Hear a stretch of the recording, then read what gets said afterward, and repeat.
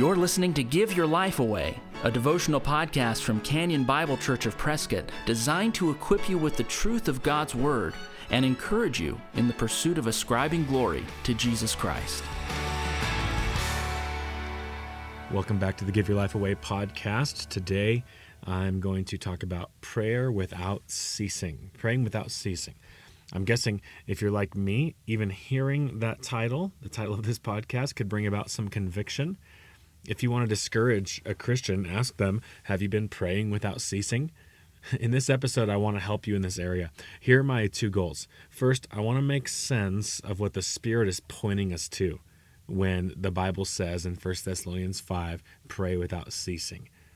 What does he intend for that to look like? What is he going for? Second, I want to give you some thoughts on how to do this more faithfully, just some practical thoughts. So first, what does the Holy Spirit intend for us? Well, let's consider, again, the most famous passage about constant prayer in the Bible. It's 1 Thessalonians 5:17, and it simply says this, pray without ceasing. But, as you probably know, it's important to consider the verses before and after it. Context is huge. Listen to the three verses together. So the verse before it and the verse after it. Verse 16, rejoice always. Verse 17, pray without ceasing. Verse 18, give thanks in all circumstances, for this is the will of God in Christ Jesus for you. The secret to praying without ceasing is to understand the verse before and the verse after. This passage is much more than wherever you are, get on your knees, fold your hands, and close your eyes. This passage is calling us to see all of life as connected to God. Consider it. There is always a reason for joy. No matter how difficult life is, we all have the blessings of heaven, and we have all the blessings of heaven that we need. So every Christian has all the things that they need. No matter how difficult life is, there are reasons to rejoice. We are not in hell currently. We have the Holy Spirit. We have the Scriptures. We have His people. We've got His promises. So no matter how difficult life is, there are things to rejoice in. Rejoice always, says 1 Thessalonians 5:16. Then verse 17 says, pray without ceasing. And prayer in this sense would speak of a petition, a request, asking God for something. So rejoice always, and also always be asking Him for what you need. And then the Spirit tells us in verse 18, give thanks always. There are always things to be thankful for. So the Holy Spirit in 1 Thessalonians 5 is communicating to the reader that their entire life is one of communion with God. Rejoice in all that He's provided you with. Ask Him for everything you need. Thank Him for everything you have. You'll be praying without ceasing when you recognize the reasons to have joy, when you recognize your needs, and when you recognize that you should be thankful for what He's given you. So this is what it looks like. You're responding to life. You're responding to all of the things of life, the things to be happy about, the things to need, the things to be thankful for. You're responding to that right to God Himself. That's what it means to pray without ceasing. That's what the Spirit is communicating to us so that we understand. Next, let me give you some even more practical thoughts on carrying this out. First, I would encourage you to have formal and uninterrupted times for Bible reading and prayer.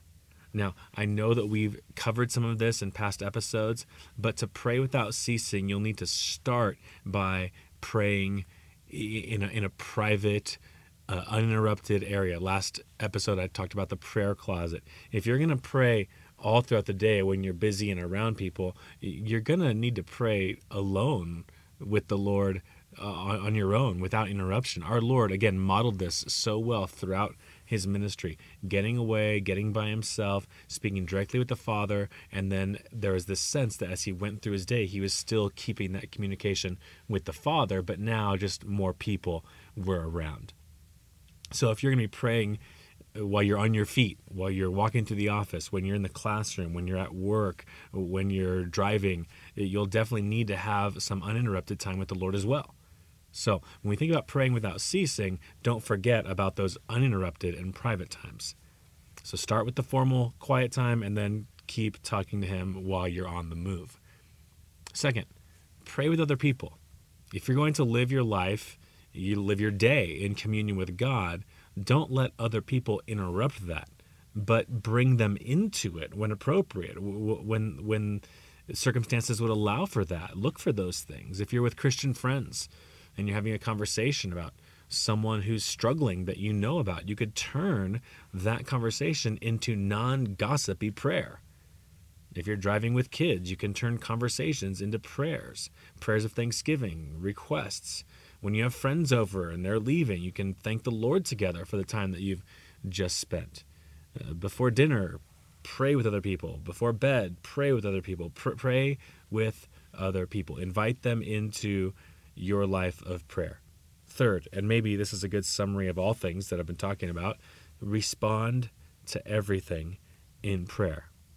This would certainly keep us from anxiety if we responded to life and immediately responded to it directly to God himself, instead of being anxious and dwelling on something and keeping it in that sense from the Lord for hours and days and weeks. So respond to everything quickly in prayer. These could be quiet prayers in your mind to the Lord while you're in a room with 30 other people. These can be 3-second prayers, again, in your mind, not even out loud, when you're watching cable news. And instead of getting upset or angry, just turning that into a 3-second prayer. These 5-second prayers can be prayed when you hear sirens on the road. These 4-second prayers can be prayed when you look at your child and thank the Lord for their smile, their abilities, their joy. Respond to life in prayer.